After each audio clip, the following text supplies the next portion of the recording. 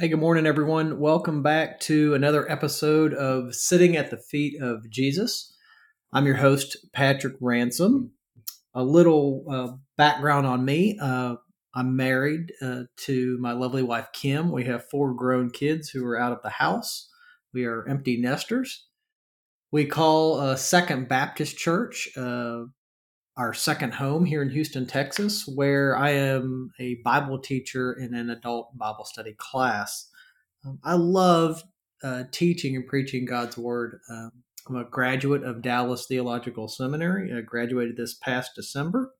So we're excited to see what Christ does in our lives here as we move forward, looking for pastoral positions, most likely in the Texas area. So that's it about me. Here's what we're going to study this morning. We're going to look at Jonah chapter 4. I love the book of Jonah. Short, concise, kind of like the book of Ruth. Beautiful in its original language of Hebrew. I often compare it, if you read Jonah in the English translation, it's like watching a black and white TV show. But when you study it and understand Hebrew, it's really like watching it in HD, in full color HD. So I just really love it. Here's the question that I want to ask you, and for you to think about this week. How do we respond when God does not act as we think He should? Because we've all done that before, right? We think God should act or react or respond to a particular situation the same way you and I would do. And when He doesn't, friends, it can lead to frustration or confusion or even anger, as we see today in Jonah chapter 4. The other day, my wife and I were driving down the street. We come to this four-way stoplight, and directly across the street from us is a police officer sitting in a police car, and he is also waiting at the red light, going the opposite direction. Now, the light turns green, and no joke, probably at least it felt like a full second went by, and then a car zoomed right through the intersection, obviously running the red light, and it was so late, and I thought for sure something was going to happen. I audibly said like, "Oh my, this is happening," and I thought for sure that the next step would be is that I would hear the sirens go off and the lights start flashing and the police officer chase after this guy. But friends, that's not what happened. This guy flew through the intersection, and the police officer just went on his way. And quickly, my oh my turned into an oh no, just like that. And friends, it was an oh no of anger. It was one of I wanted justice right now. I wanted to see that police officer take off and punish that guy because I felt like that guy deserved judgment right then, right there. But the funny thing is, just a few weeks earlier, we're driving in Tennessee on vacation, and I was the one speeding, and I had passed an 18-wheeler, and there was a cop just on the other side of the 18-wheeler. And folks, if you've ever sped like that there was no recourse. I just knew I was guilty. I figured 100% that the cop was going to turn on his lights. We're looking in the rearview mirror, but he didn't. And of course, in that situation, what do we say? Oh, thank you, Lord. Thank you, Lord, for your grace and your mercy, right? Um, Friends, that's the human condition right there. Grace and mercy for me, and justice and judgment for the other guy. That's the tension that we see there, right? And we see this tension all throughout the Old Testament between God's mercy, His graciousness, and His judgment.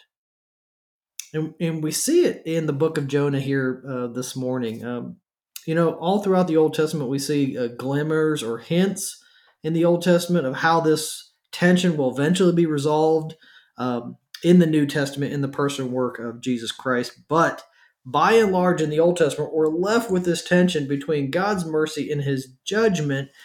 And what we expect God to judge those who deserve to be judged and to show mercy to those who need mercy, but how do we respond when God does not act the way we think he should. That's what we're going to look at today.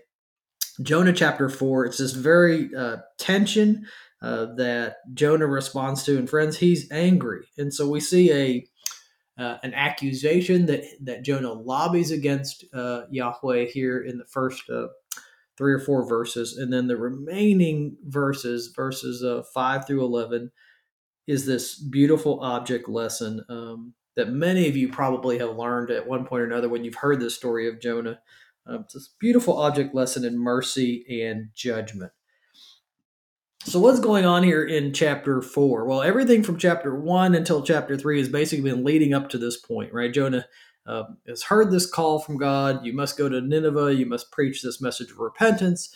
Jonah flees. He's there at the sailors. He's fleeing from the sailors. He's fleeing from the Ninevites. He's fleeing from God. All this culminates basically in this last chapter with Jonah sulking in Yahweh teaching, right? It's in this final chapter, friends, that we see the main point of the story revealed. Jonah, if I were to wrap him up in just a few words, he is a rebellious, self-righteous prophet running away from God's call. And at the end of chapter 2, we basically see him in the belly of the fish. He's in this dire situation, and it's at this point in his life that he cries out to God for deliverance. And I thought to myself this past week, isn't this so true of you and I? Isn't it that when we're stuck in a dire situation, it's that point when you and I call out to God for help, not before that. But I don't want you to miss this. Jonah cries out to God, but he never fully confesses or repents. Yet God shows him compassion and mercy and delivers him from his situation. Jonah says, all right, Lord, in chapter 3 is kind of this new start. I'm going to go. I'm going to preach to Nineveh like you told me, although I'm going to do it begrudgingly. He indeed arose and obeyed the Lord, chapter 3, verse 2, and he preached this message of repentance. In 40 days, Nineveh will be destroyed. And the people perceived this message from Jonah as divine, and they believed and they repented. And God, being the gracious, patient, and loving God that he is, y'all, he forgave Nineveh and he relented, meaning he delayed that judgment on them. And y'all, this is the very thing that Jonah did not want to happen. I just wanted to make sure you understand this. Nineveh repenting and God relenting was the exact thing Jonah did not want to happen. He wanted to see justice laid out on Nineveh. And so he's angry and complaining. We see the beginning here in chapter 4, starting in verse 1. It says that it was gravely unjust in Jonah's eyes, and it made him furious. This word furious here is just like a burning like a fire just lit within him. And he prayed to Yahweh, and he said, "Oh, Yahweh, this was my issue with your commission while I was still in my own country. This is why I tried to avert this by fleeing to Tarshish. Because I know that you are gracious and merciful, slow to anger, and abundant in mercy, and the one who relents concerning judgment. Now, Yahweh, please kill me, because it is better for me to die than for me to live." Right? The English rendering of verse 1 is not really entire reflective of what's going on here in the Hebrew, right? Your English translation may say Jonah was greatly displeased, but just really fails to communicate the full force of what's going on here. Really, the Hebrew says it was evil to Jonah, a great evil. In other words, Jonah looked upon the grace that God showed the Ninevites, and Jonah considered it evil. From Jonah's point of view, God extending grace to the Ninevites was a violation of God's justice and his righteousness. Jonah finds it gravely unjust that Yahweh failed to execute judgment, listen to this, as Jonah sees fit.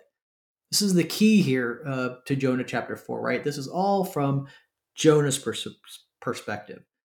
Jonah thinks God should react a certain way, and when he doesn't, it leads to anger and frustration. Folks, you and I are just like Jonah. We really are in the different situations that we run into life. We think God should act or react or respond a particular way, and when he doesn't, that leads to frustration or anger.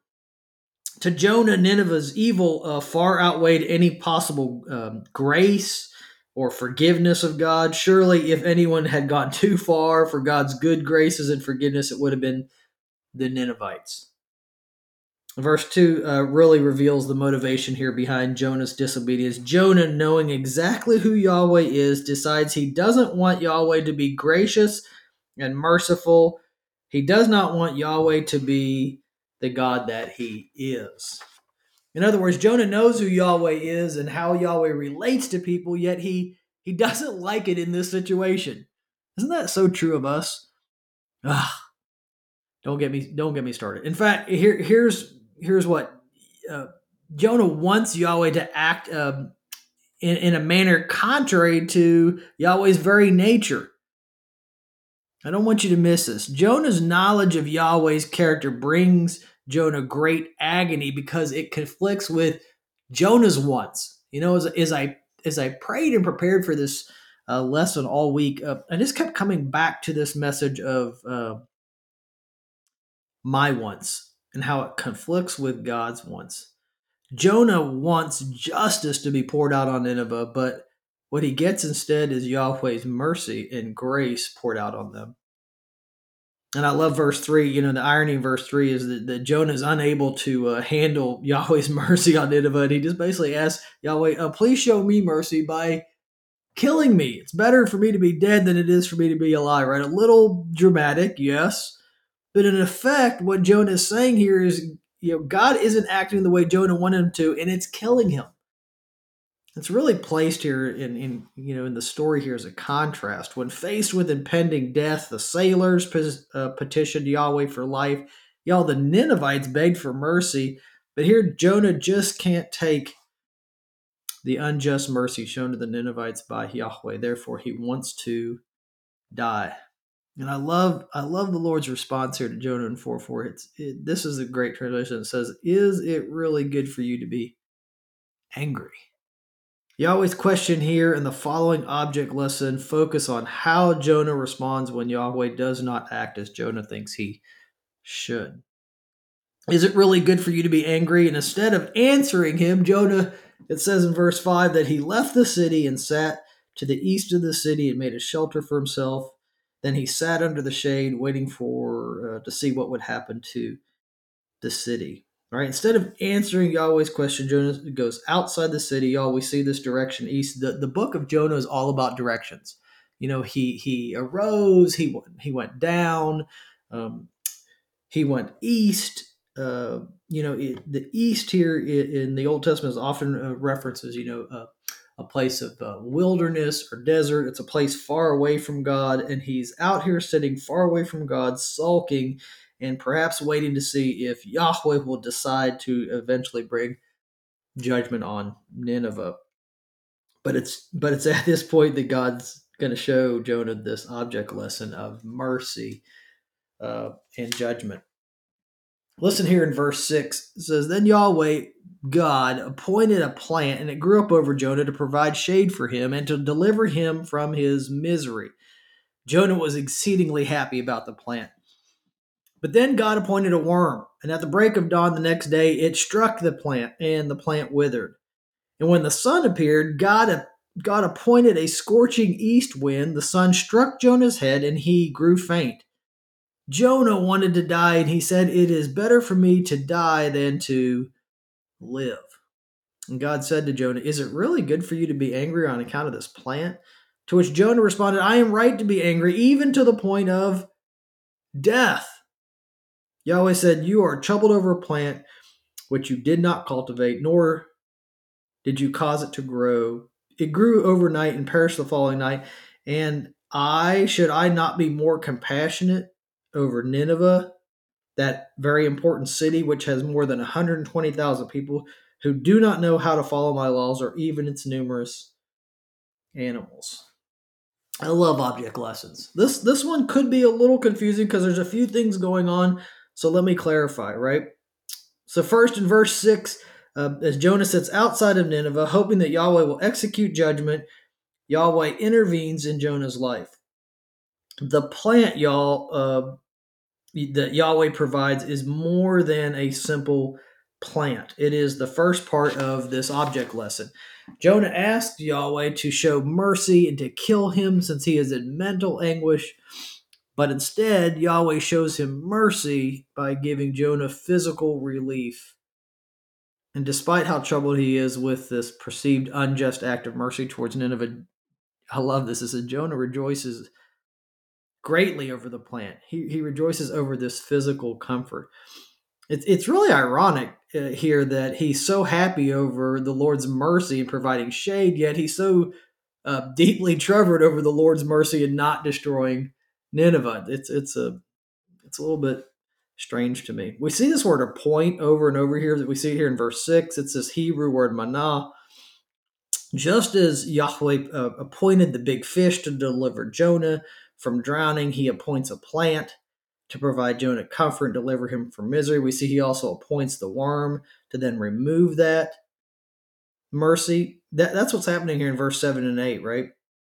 Yahweh, who showed mercy to Jonah by providing this plant, now removes his mercy and lets Jonah experience God's judgment, right? This judgment comes in the form of the sun and the scorching east wind. Y'all, this is the same judgment that Jonah wished upon the Ninevites. And that's the beauty of this object lesson. The Lord's like, you didn't deserve the shade from the plant, but I gave it to you. And that's my grace and mercy. But now let me also show you my justice and my judgment. This is what it looks like. And he basically takes away that plant. And it says, the sun is beating down on him. It's a typical hot Houston day. It's scorching. I love this, what Chuck Swindoll says. He says, when it comes to Jonah and Jonah's trials, it says, understand this. With Yahweh, judgment delayed is not judgment denied. Right? He's saying judgment delayed. God is going to judge that sin in Nineveh, but because they repented at that time, he delayed that judgment. So it's not that he's not going to judge sin; he will judge sin, but it's going to be a delayed here. Jonah has not yet realized here in verse 9 that the question posed here is really about himself and not the plant. By affirming his anger over the plant, Jonah has taken the first step, right? The next step is to make this connection between the plant and Nineveh, right? Throughout the entire book, Yahweh has pursued Jonah. Verse 10, it says the sailors and the Ninevites provide this backdrop for the main plot, right? Jonah's rebellion we see throughout the book of Jonah, and what we also see is Yahweh's relentless pursuit of Jonah. Isn't that just? I get so much comfort for that, knowing that throughout my own life, right, the various rebellious points in my life, that God was constantly pursuing me. Jonah fled over the sea, and Yahweh brought him back on track, at least outwardly, through that big fish. And it's in this last chapter that Jonah's internal problems are finally exposed, right? The plant, the worm, the wind, the scorching sun, all leading to this moment, the moment that Yahweh exposes Jonah. Here, Jonah is moved not by compassion, but by his pain for the loss of the plant, which he didn't plant or cultivate. He doesn't care for the plant, but only for himself. And it's in this final verse we see the absolute absurdity of Jonah's actions. I don't want you to miss this because it's beautiful, right? Basically, God is saying to Jonah, I can't believe you, Jonah. You were moved by a plant that you weren't involved in creating, but yet you don't want me, the creator, to be moved towards the people of Nineveh, by the way, who I created in my image. Right? Yahweh compares Jonah's attitude towards the plant with God's attitude and actions toward Nineveh. You see, Jonah didn't want Nineveh to receive unmerited grace, yet he himself willingly accepted what? Unmerited grace. This is why I came back to the title of this podcast, Grace for Me, but Judgment for You. Yahweh is a God of mercy and compassion as well as judgment. And he is the only one who decides when he exercises either one of those. I love this. I heard somebody say this earlier in the week. God does God things, and we may not understand it, and the mystery in that I think is okay. The tension in that is okay. So what do we do with this story of Jonah in here in chapter 4? I just have three applicable points I think we should take away. First is be careful not to put God in a box. So what do I mean by that? Jonah knew the Lord's character, but Jonah's good theology went bad when he tried to force the Lord to act as he wanted him to act. When we don't understand why God acts or responds, or y'all, if he doesn't respond in a way that we think he should, it's super helpful for us to remember that God acts as he sees fit, not as we see fit. Let me repeat that. God acts as he sees fit, not as we see fit. The tension at the end of the story between God's mercy and judgment needs to remain a tension. I love the end of the story because a lot of commentators will say um, there is a resolution, but I'm going to tell you there is not a resolution really at the end of Jonah. What we're left with is this question: will Jonah respond? Right? If we read it one way, we're left sitting here beside Jonah, struggling to understand how God's compassion and delayed justice fit together. Right? That's part of this tension. But y'all, if we read it another way, we're left standing back, waiting for Jonah to decide whether he will accept God's compassion on God's terms. And there's this tension, and it's uncomfortable. And the reason why it's uncomfortable because ultimately you and I are Jonah, and we struggle at times with various aspects of God's character, often in the areas of justice and judgment and mercy. What we want, what we expect, is clarity. I don't know about you, but I love black and white. It's the gray areas that get me. And I think y'all in this book of Jonah, there is some mystery of God. Why God does certain things when He does, and I think that's okay that there's some mystery. Be careful not to put God in a box. Let God do God things. All right. Second, be careful not to segregate our head knowledge from the rest of our lives. Head knowledge is our knowledge about God, and I want to make a clear distinction. Right, you can know a lot about God and not know God. Jonah is somewhat of a paradox, meaning that he has good theology, but his actions, the way he lived out his life, are in direct contrast with his theology. And I think, y'all, there's a fear for all of us to fall into this trap, right, of having good theology, which indeed is a great thing. God desires us to know who He is and to learn and to grow in our knowledge. Um, but we have to be careful not to segregate our head knowledge from the rest of our lives. Our lives have to be lived out. I always teach this, the difference between orthodoxy and orthopraxy, right? Orthodoxy is what you believe, and orthopraxy is living out those beliefs. They have to be um, tied together. They have to be in harmony, and when they don't, um, that's where we can get off the rails. Have to strive to grow in both areas here, both in our knowledge of who God is, but then also we need to grow in living that out. Do not fool yourselves into thinking that head knowledge is superior to growing spiritual obedience, or vice versa. We need both. Neither can exist in isolation. I like this. Kevin Youngblood says this about Jonah. He says, "Friends, be very cautious. Having good theology does not mean that you are following Yahweh. As Jonah shows us, one can have good theology and be in full rebellion against Yahweh."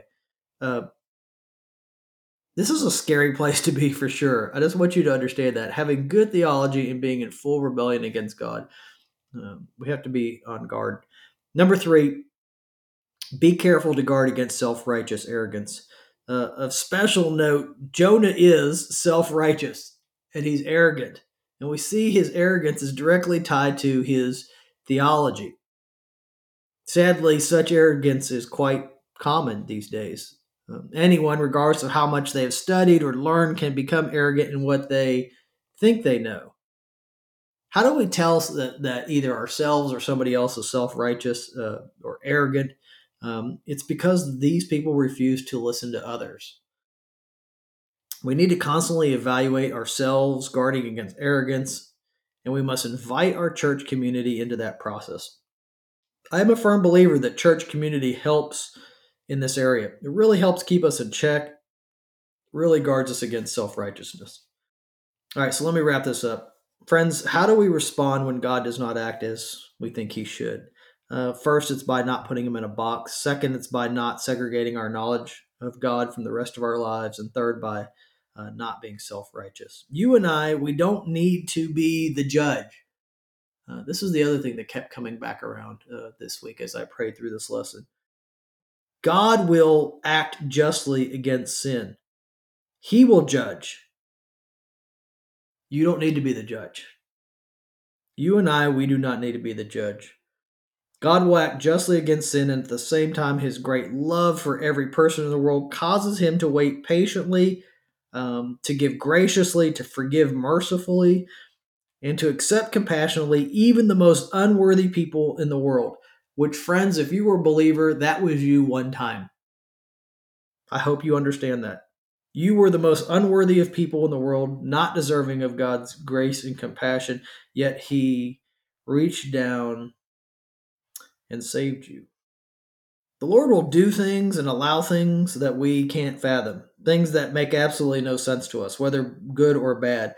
But ultimately, God's choices as to when and how he shows mercy and compassion or judgment are ultimately all his own. What are you going to do when God shows great mercy to people who deserve judgment? Will you arise and obey, or will you rise and flee? Thank you for joining us for another episode. Have a blessed week. We'll see you again next time.